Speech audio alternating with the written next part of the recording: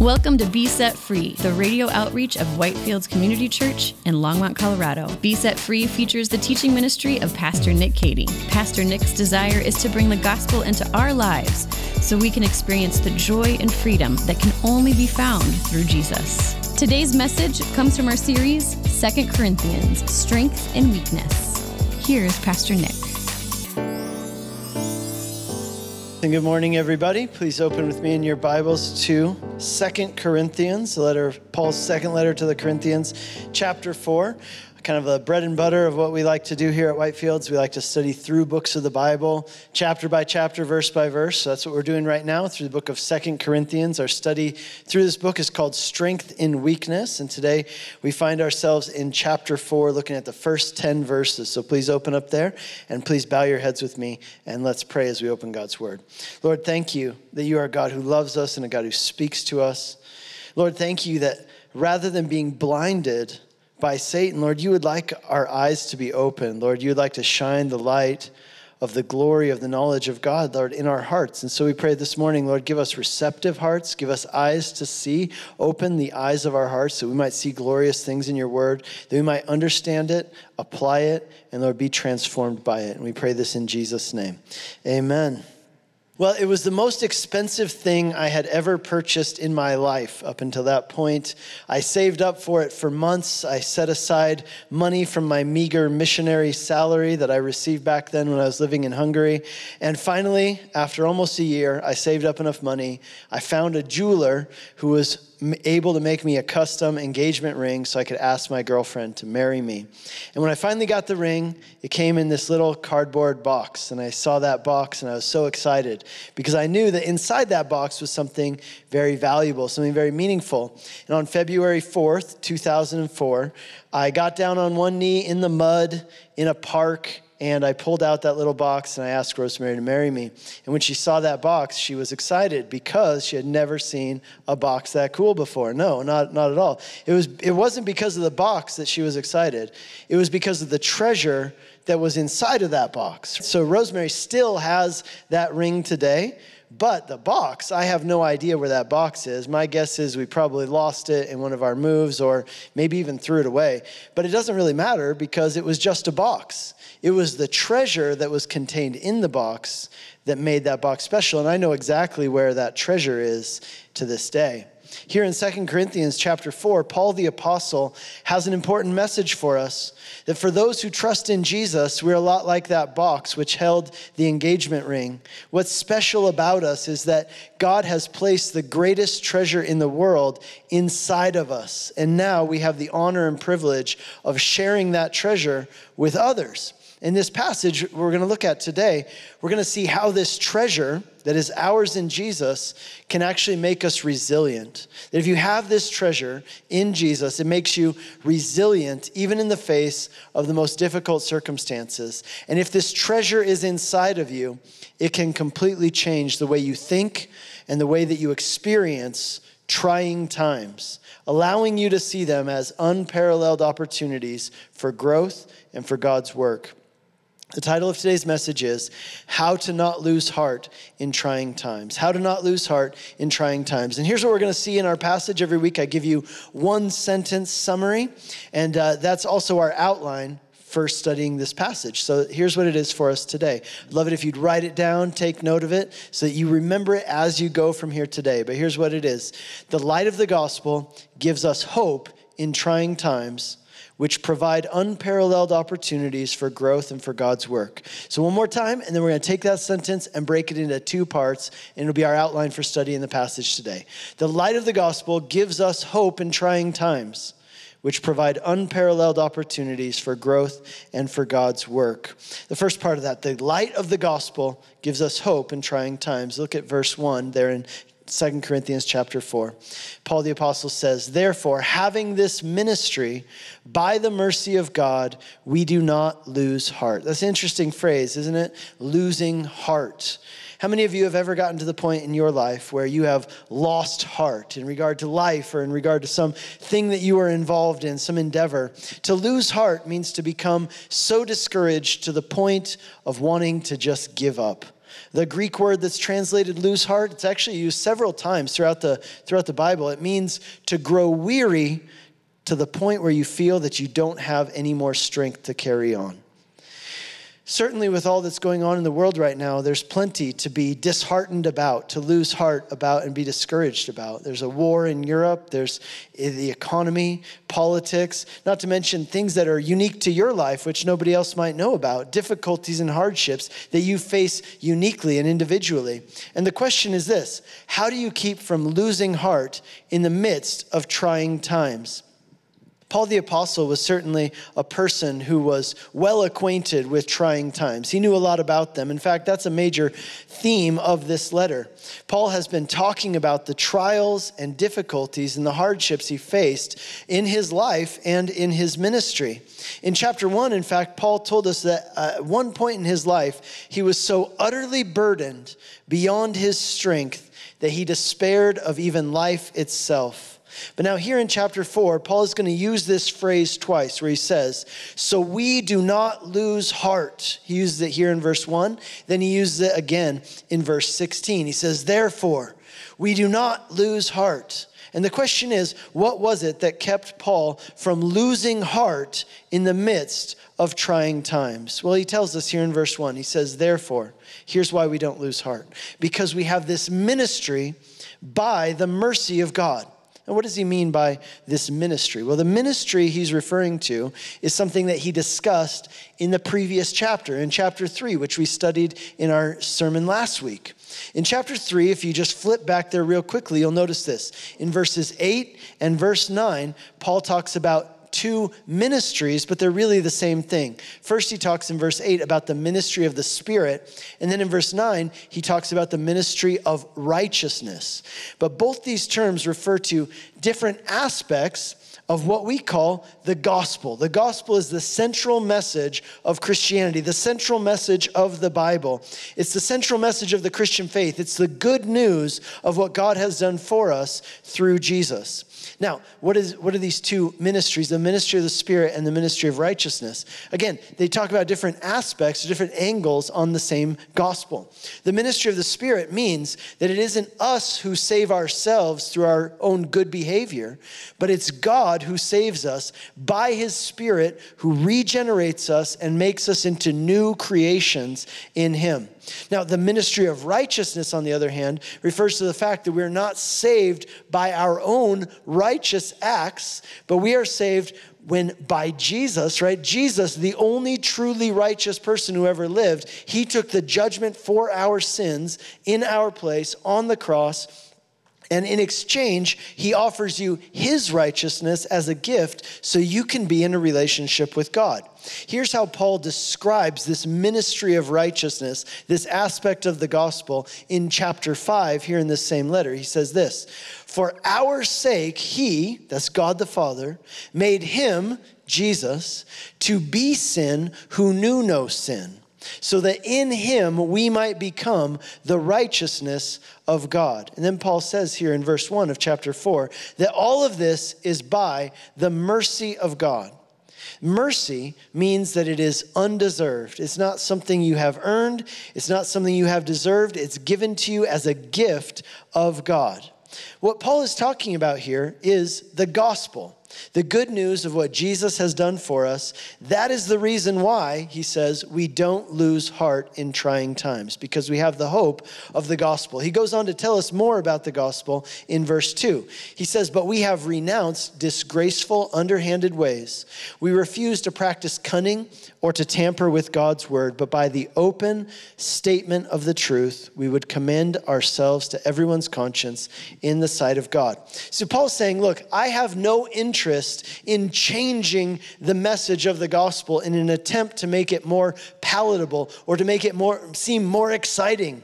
You know, sometimes people today will suggest that, you know, if you're talking about Jesus, you ought to do things to either tune it up, right? To make it more appealing, or to kind of water it down to take off the hard edges. They might say, hey, you shouldn't talk about sin because that just makes people feel bad. Or you shouldn't use the word hell because that's such a downer, right? So negative.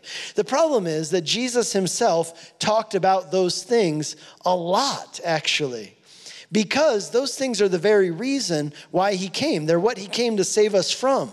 See, when Paul talks about tampering with the word of God, that word tamper is a word that is used, it was used in ancient times, of merchants who would water down wine in order to make a greater profit. In some cases, it wasn't just that they would water it down. Sometimes they would add foreign substances to it in order to, again, make a bigger profit for themselves. And in the same way, there are those today who might water down the gospel or water down God's word, right? Try to take off the rough edges by changing it, right? Or they might change the gospel, add things to it in order to make it seem more appealing, to kind of spice it up, right? But by doing so, rather than improving the gospel, they're actually removing its power and giving a different gospel, which isn't actually good news at all. For example, in Paul's time, there in Corinth, there were people, and this is what he's responding to, there were people who were preaching a watered down and adulterated gospel that essentially said this: if you become a follower of Jesus, then everything in your life will go great. You won't have any problems. God will insulate you and protect you from bad things happening to you. You've been listening to a message by Pastor Nick Cady of Whitefields Community Church in Longmont, Colorado. We'll get back to the remainder of this message in a moment. We are open for in-person worship on Sunday mornings with services at 9:15 and 11 a.m.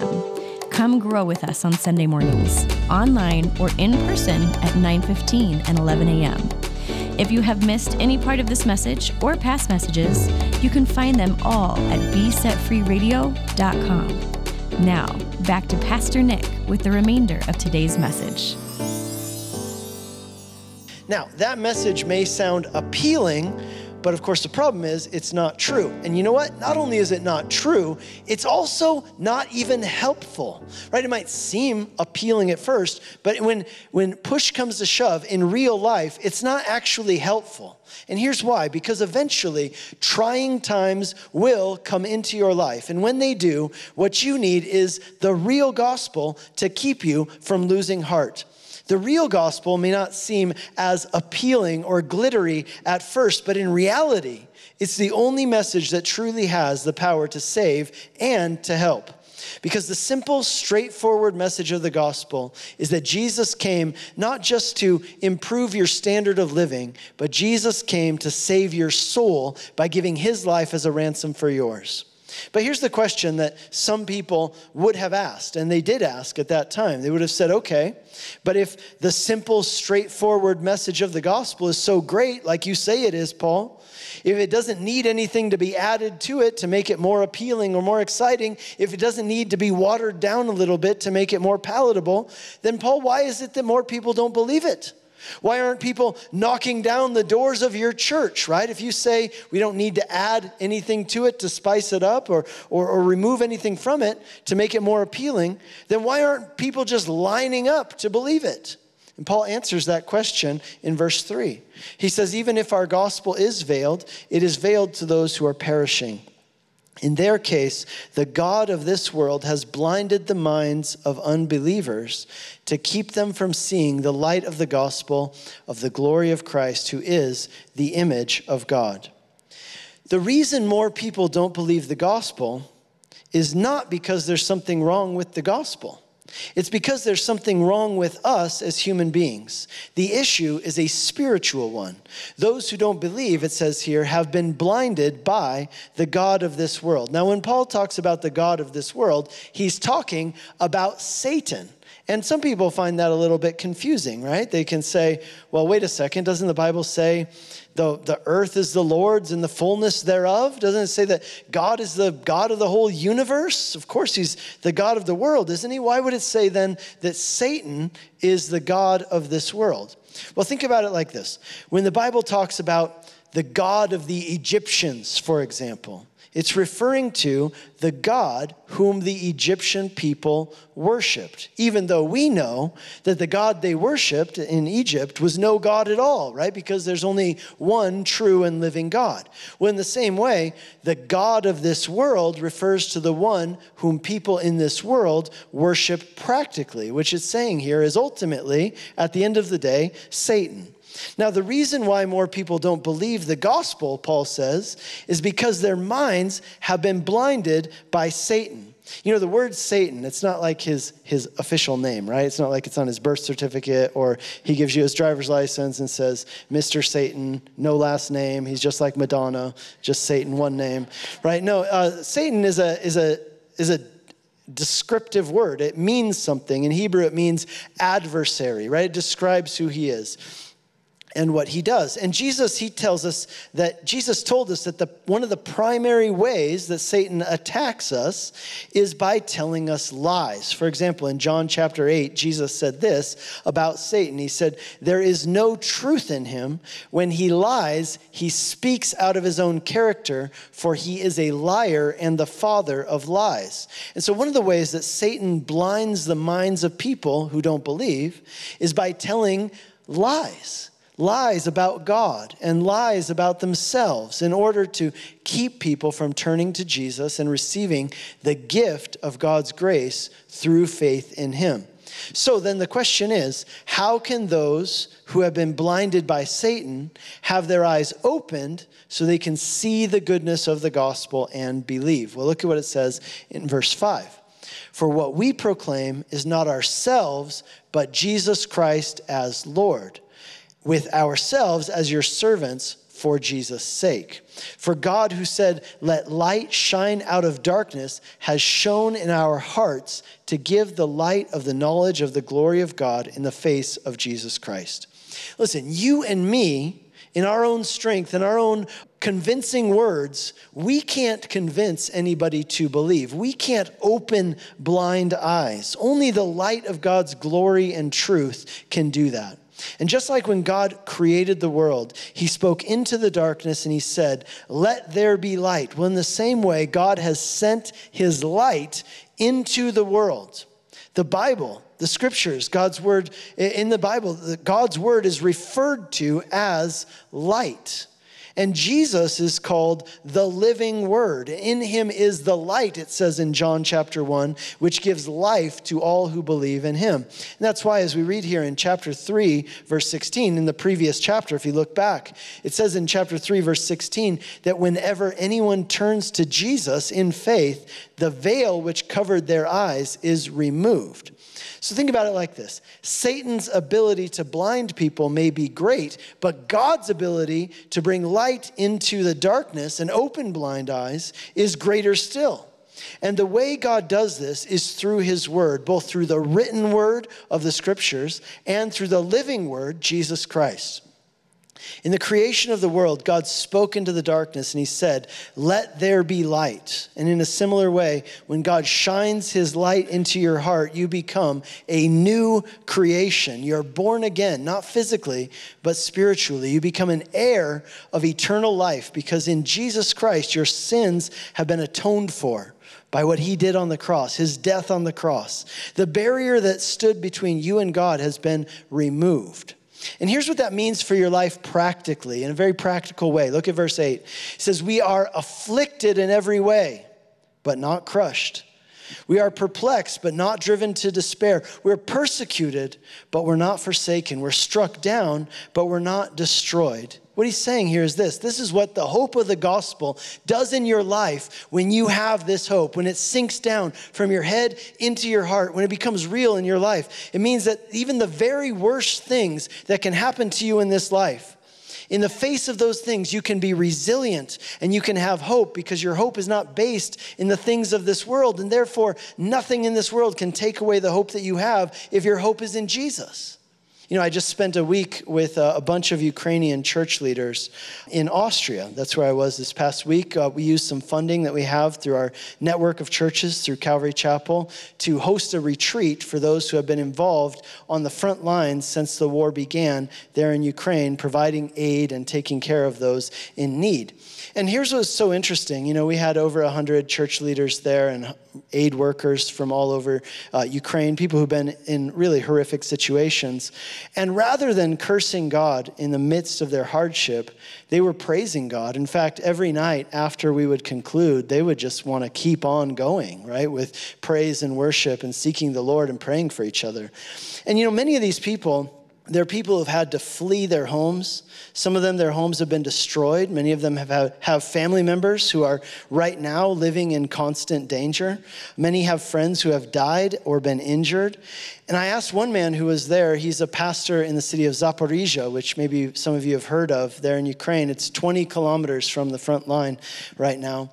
I asked him, with this war, what's the effect that it's having on people in Ukraine? Because I'll tell you this, I told him, a lot of people in the West, they surmise that when things like this happen, it causes people to turn from God and curse God and shake their fist at God. God, why would you let this happen? In fact, we had some people from the U.S. who came to this conference. They were saying, I bet all these people are really struggling with turning to God. I bet they're all struggling, wanting to turn away from God or be angry at God.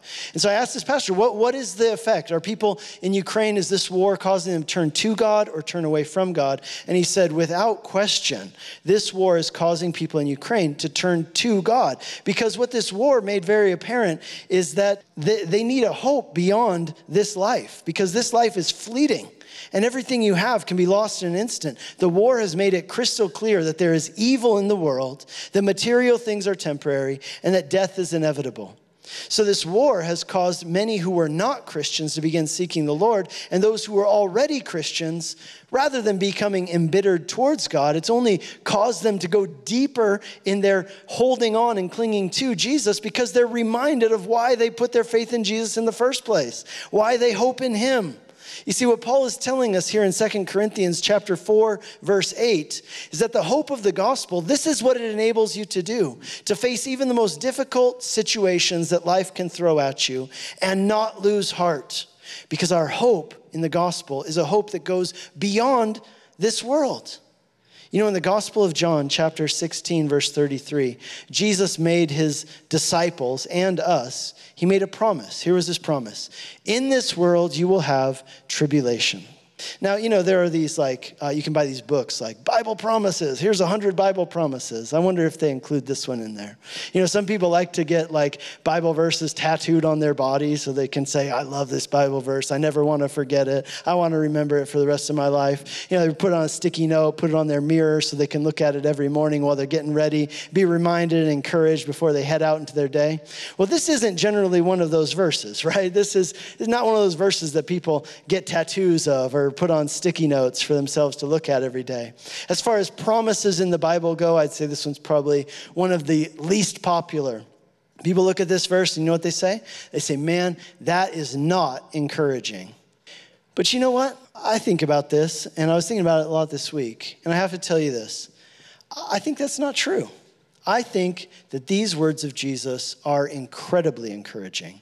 Maybe you should get them tattooed on yourself. I don't know. Who knows? Maybe not. I don't know. That's up to you. But, maybe you should put them on a sticky note and read them every week. You know why these words of Jesus are so encouraging? In this world, you will have tribulation. What's encouraging about that? Here's what's encouraging about that. Because what it means is that when you face difficulties and hardships, trials and pain in your life, you know what it means? It means it's not a sign of God's absence. It doesn't mean that God has abandoned you or failed you. It doesn't mean that God doesn't care. Rather, difficulties, hardships, pain, and suffering, they are part and parcel of life in a broken world. And yet you might ask the question, well, if God really loves us, then why doesn't he do something to stop these things? And friends, I'm here to tell you today that he has. That is the very point of the gospel. That God came to us. He so loved the world. He came to us in the person of Jesus Christ to put an end to sin, suffering, and death forever through his life, death, and resurrection. Because look, here's the deal. Jesus didn't only say, in this world you will have tribulation. That was just the first part. You know what he said after that? He said, but take heart. I have overcome the world. That's the ultimate hope that we have in Jesus. That because of what he accomplished for us, a day is indeed coming for those who trust in him, when all striving and suffering will cease, when every tear will be wiped away, when all that is broken in this world will be set right and made new. And that hope, when you really have that hope, you know what it does? It puts steel in your spine. It makes you bold. It puts fuel in your tank to keep you going and keep you from losing heart in the midst of trying times. You know, there's actually one more reason, though, why we don't lose heart. You've been listening to Be Set Free, the radio outreach of Whitefields Community Church in Longmont, Colorado. We have 2 in-person services on Sunday mornings at 9:15 and 11 a.m. And both services are live streamed on our website for those who would like to worship with us online. We are located just east of County Line Road and Highway 119 at 2950 Colorful Avenue in Longmont. For more information or to hear other messages from Pastor Nick, visit us online at whitefieldschurch.com. Be Set Free is a listener-supported program. If you have been blessed by this message and would like to support this ministry, you can send a donation via check to 2950 Colorful Avenue, Longmont, Colorado, 80504, or donate online at besetfreeradio.com.